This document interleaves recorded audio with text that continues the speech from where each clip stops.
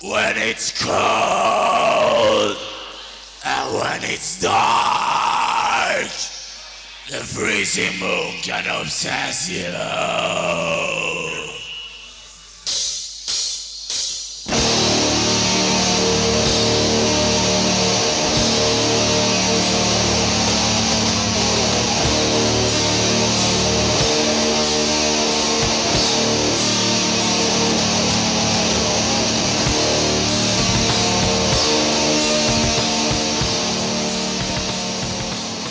Hey everyone, welcome to the Everything Went Black podcast. Sorry for the relative absence from all this. Been working real hard at the Metal Matters podcast. Trying to get that stuff on a weekly basis is definitely sort of a grind. So thanks for hanging in there, and still trying to figure out exactly how I'm going to be doing all this stuff, since a lot of the music related stuff is going to be on Metal Matters. Got some stuff planned. Maybe I'll start doing these on Sundays or something like that. Have them out for Monday. I hate to, sort of compete against myself since Metal Matters comes out on Tuesdays. So maybe I'll record on Sunday, get these things up on Thursdays, and try to do 2 to 3 a month of non-music content. It won't be interviews. At least if it's music related, it won't be an interview. It'll be some commentary about something going on in music. But with that in mind, today's episode is going to be a review of the Lords of Chaos film that was released a couple weeks ago. And I know a lot of you guys out there probably either aren't going to see it for just, basic principles, or have seen it and have your own opinions and thoughts about it. And if you do, please feel free to comment on it. Send me your information, send me your thoughts, either as a comment on Instagram or on Facebook, or you can hit me up, by email. There'll be mike.hill@everythingwentblackmedia.com. You can hit me up on Facebook directly, Michael Hill. There's the Everything Went Black Facebook page, and then there's also Instagram. And on Instagram, I'm the alleged Mike Hill. I know I've been changing my tag a lot. I just, I don't know. Got to think of something witty, some sort of name that has a little bit of humor, trying to lighten the mood these last few weeks, the last couple months. And with that said, I got some Tombs-related news ahead. We have an upcoming appearance at the Decibel Metal and Beer Festival. That should be a lot of fun. I'm really excited to be playing another Decibel sponsored event. And it's pretty cool. We're playing with Obituary. Exhorters playing the same day that we're playing, which I'm excited about.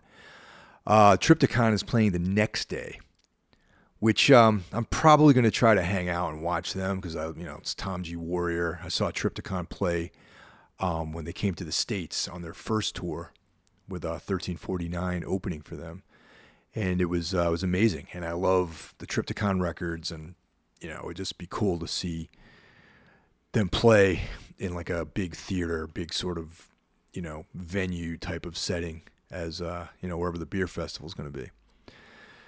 Also, Tombs is going to be recording an EP in June. It's going to be 5 songs. We're going to be self-producing and self-releasing it. And it's going to be available digitally through our Bandcamp page. And also physical copies will be available through Holy Mountain. For those of you who have checked out All Empires Fall, I feel like some of our better output has happened on the EPs. That particularly, I think it's like 5 songs short. You have like a limited amount of space to work with, so you want to make everything count. And so it's, new material, obviously. It's the new lineup. And I'm real excited about it. Anyone who's seen us play at the end of last year, these are the guys that are going to be on the new record and all this sort of touring stuff we got coming up. So I'm real excited about that. I've been practicing really hard, working on lyrics, which is always the hardest thing for me, is to put words together. And that's about all we got going on. So on to this new movie here. Jonas Åkerlund, or I don't know if you pronounce it Hannes Åkerlund, I'm not sure. 2018 film based on the Lords of Chaos novel by Michael Moynihan and Didrik Soderlund. That book came out back in 1998, and it was published by Feral House. And so this allegedly this thing has been in the works for about 20 years, and I don't know. It's not exactly based on the book because it only really focuses on the story of Mayhem and Varg, and the drama between Varg and Euronymous, and the murders surrounding that, and church burning. So, it's when I originally heard that there was going to be a Lords of Chaos book, I was like, what is this going to be, like a documentary about black metal, about the second wave of black metal in Norway? And then when I found out that it was going to be a narrative, I was kind of confused by that. And then when I found out that it was a narrative with actors, with mostly American actors, playing, key black metal figures, I became very dubious about the whole thing. So I've been hearing stirrings of this whole thing, for the last couple of decades, and I never really thought this thing would actually come into existence. But lo and behold, it was released earlier this month, and I'd heard about some of the film festival stuff that was going on, and people who had seen it in advance gave it good reviews. They were like, "Oh yeah, it's interesting, very intense." They keep it real when it comes to the violence, and it's a borderline horror film violence, which I was like, I'm always a fan of that. And I actually have seen it listed somewhere online. Someone listed this film as a 2018 horror film based on the lives of Norwegian black metal key participants. So I wouldn't say it's a horror film. I would say it's a darkly humored drama. And the humor element is really what I have the most, sort of problem with. And, we'll get into that. But anyway, I started seeing trailers in January. And that's when I started getting worried and concerned. The trailers definitely did not move me to have a positive opinion about what I might be seeing. I don't know. The whole thing just seemed it seemed to trivialize what actually happened. And if you really think about the story of Euronymous and Varg, and also Bard Faust and Dead, it's a very intense, heavy storyline. And I think that to, have a sort of lightness to that, I think is sort of a disservice to the people involved. So that was my first, warning sign of this film. So we went to go see the film at the Alamo in Brooklyn, and I knew that there was going to be some regular people there. I was glad to see that there were some black metal fans showing up, and there were just some normal folks, people who I tend to try to avoid in my regular life. And at the Alamo, if you've never been, you actually purchase your seats. So I was able to pick my seat. So I picked the seat in the back row in the corner where I was surrounded by people I knew, and I didn't have to really be near any of these regular citizens. So I was kind of isolated, insulated from the rest of the crowd that was there. And that made me happy. So let me talk about what I didn't like about the film. I mentioned that there was a sort of humorous element to it, and that can be looked at as two ways. I mean, it's sort of, the reality is these guys were young guys. They were in their 18, 19 years old at the time, 20. Back in the late 80s, early 90s, young people were a lot different than they are these days. There was no social media. A place like Oslo or Bergen, Norway, was really remote and cut off from everything. And the world was a bigger place than it is now. So basically these Norwegian guys were these kind of like rednecky, delinquents, really. I mean, I'm trying to put this in plain talk here. And that was portrayed very well. It's the ideologies and the philosophies and the sort of mystique was created, I think, after the fact. and they were just these normal, regular kids obsessed with like some of the darker things, like any typical metalheads were, or people that are into like, the fringes. You know what I mean? It's horror films, heavy metal, reading about serial killers, reading about Satanism, like that sort of stuff was, fascinations that I had at that age. So these kids were no different. They weren't very good musicians initially, similar to punk rockers were, in the 80s. So I think that's where that element sort of, heavy metal, has always been about being able to play, like guitar solos, all the way back to Jimmy Page, ripping guitar solos, then Judas Priest, and then Iron Maiden, it was like technical proficiency.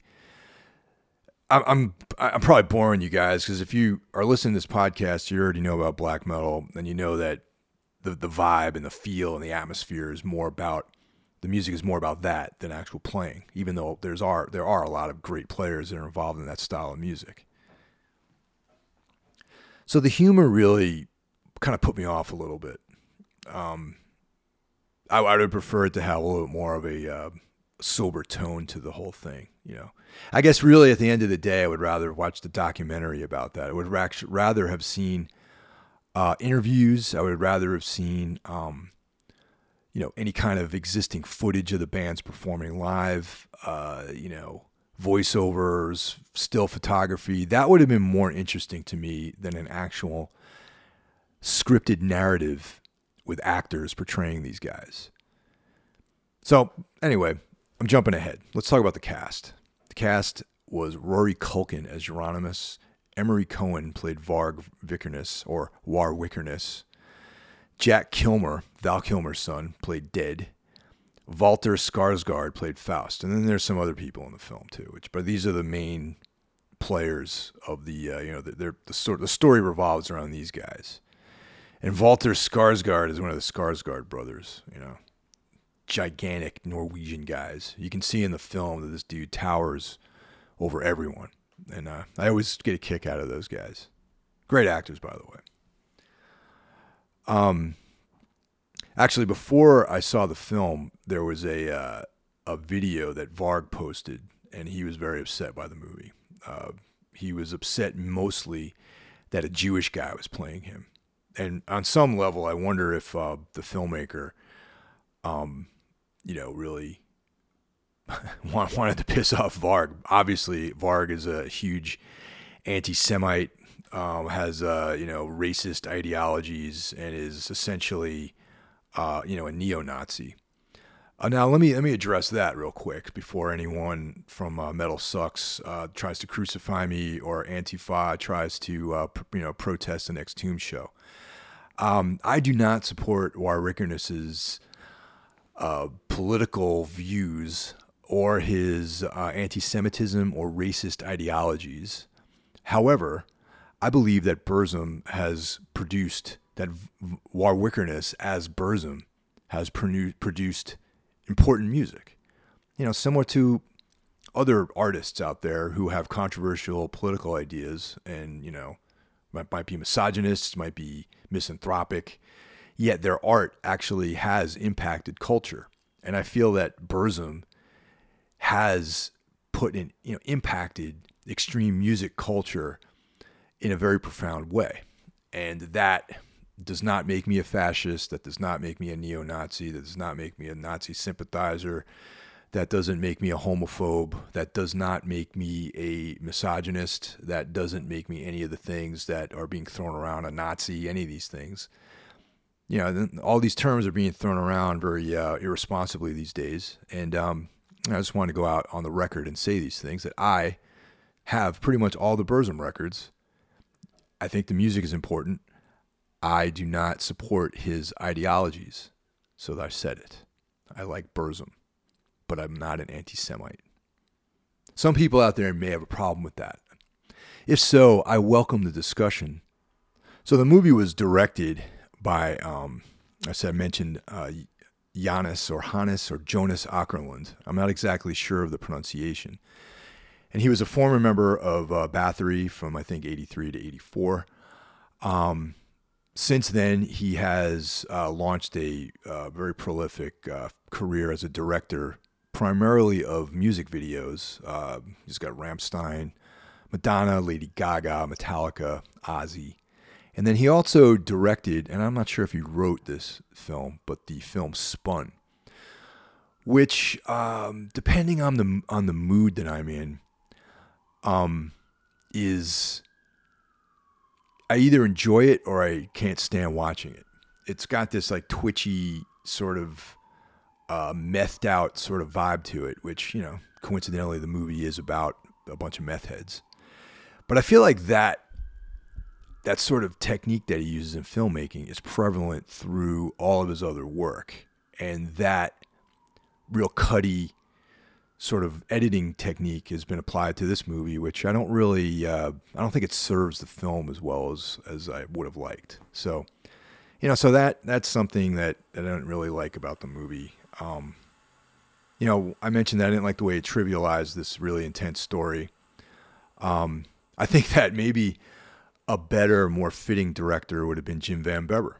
You know, a guy that I've, you know, respect him, huge fan of his films for decades at this point. You know, he did a film about the Manson family a number of years ago, and it took him 10 years to make the movie. I have a, you know, some kind of deluxe DVD version of the film, and there's an extended interview with him. And he was talking about, and I think that he had a very healthy approach to the subject matter, that he felt it was his duty to portray the, you know, Tex Watson, Charles Manson, Squeaky Fromme, Susan Atkins, like all these people in a factual way, without trying to worship them as these kind of outlaw heroes. He went on record to say that he thinks that murder is a terrible thing, and that these people should not be looked up to, and they should be worshipped, and they should not be thought of as heroes in any way or role models. And with that in mind, the death scene of Sharon Tate and Abigail Folger and Wojciech Frykowski in the film was shown almost in real time and in brutal, excruciating detail.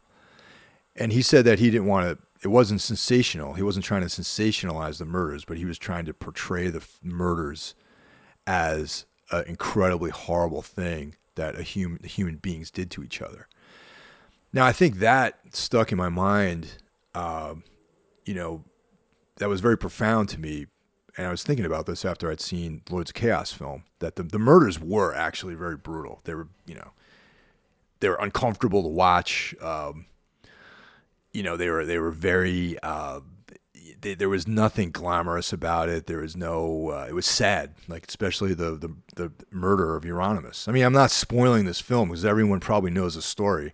You know, obviously Euronymous is a real guy. Everyone knows he was murdered by Warwickerness, and that's public knowledge. So I'm not spoiling the film, but it's shown in very brutal detail, and that is what made me think about Jim Van Bebber. I think that a guy like him, I mean, you know, his films are generally made on no budget, and there's really no actors of note in those films. They're all just people that he knows, you know, that he just is such a great director that he can get incredible performances out of pretty much anybody. So I always would have loved to have seen what Van Bebber could have done with a budget, with actual actors who have, you know, abilities and skills and experience acting in films. And this would have been a great film to see what he would have done with the subject matter. And I know that Van Bebber is, you know, an extreme music fan. He's a fan of metal. He's a metalhead. And I'm sure that he's well familiar with all this material. And it would have been interesting to see how he treated this thing. Because all of his films do have, there's a little bit of humor. There's like some darkness, but they're hard-hitting films. You know, at times they're very sensational, yeah. But the Manson film was not sensational, I felt that it was like a bleak portrayal of what actually happened. And I would like to have seen this subject matter, this material, dealt with in a similar way. So, yeah, that's what I didn't like about the movie. You know, during the film, while I was watching it, when Euronymous was getting stabbed to death, someone laughed, and I thought that was an incredibly poor taste. They laughed, and this voice from nowhere came out and said, "Shut the fuck up." And I was like pretty happy about that, because I really don't think that it was an appropriate place in the film to laugh, And obviously it was probably from one of these normal people, these regular citizens that want to get crazy on a Saturday night and check out this crazy movie about these guys who burn churches down and murder each other and play this crazy music. And I just felt like, I know I'm projecting a lot of this in this day of the Me Too movement and this hypersensitivity about everything, that someone would laugh at something that actually happened, that actually was a historical moment, and someone lost their life. Someone who, for better or for worse, whatever you think about black metal or it's the music itself, who actually was instrumental in creating a new style of music. And whether or not he was a good person or not, he was still murdered by a guy who was allegedly a friend of his, and, they had personal differences, but none of it, he did not deserve to be killed, I thought. And that's just my opinion. I don't know any of these people. I know the stories. I've read the articles. I've read the books. I enjoy the music, and that's basically it. But that's my opinion. Now, as a result of this, this movie may empower certain citizens of the world who know nothing about black metal and empower them into thinking that they do know something about this culture, which, this movie is it's a false gateway into a world that they probably won't understand. So, I don't know, that's I don't want to be elitist about it, but I would rather there be a different gateway into that world than this film.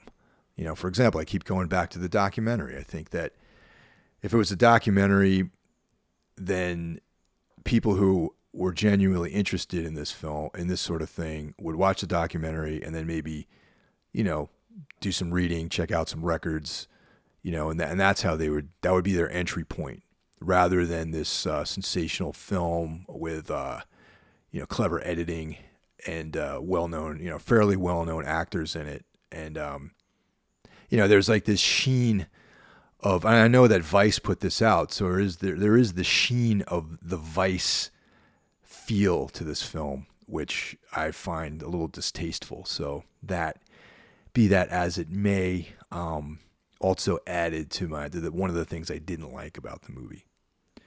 What I liked is that it followed the story pretty closely. I mean, if you read Lords of Chaos, there's actually some quotes that made it into the film. And surprisingly, I really liked the musical reenactments, the live lip syncing parts. I thought I got sort of, I thought they were interesting. I thought it was cool. I mean, especially there's a part where, Mayhem was playing Funeral Fog, and there was this dude that was supposed to be Attila, and I thought that was kind of cool. The murder scene was very brutal.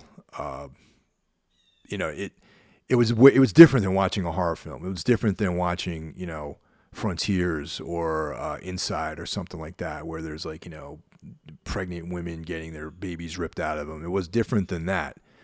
It was stabbing, very intimate way of killing someone. There was a storyline, like you knew the real people. You knew that this actually happened. There was the scene where Faust murdered the gay guy out in the woods. There was the scene where Dead killed himself.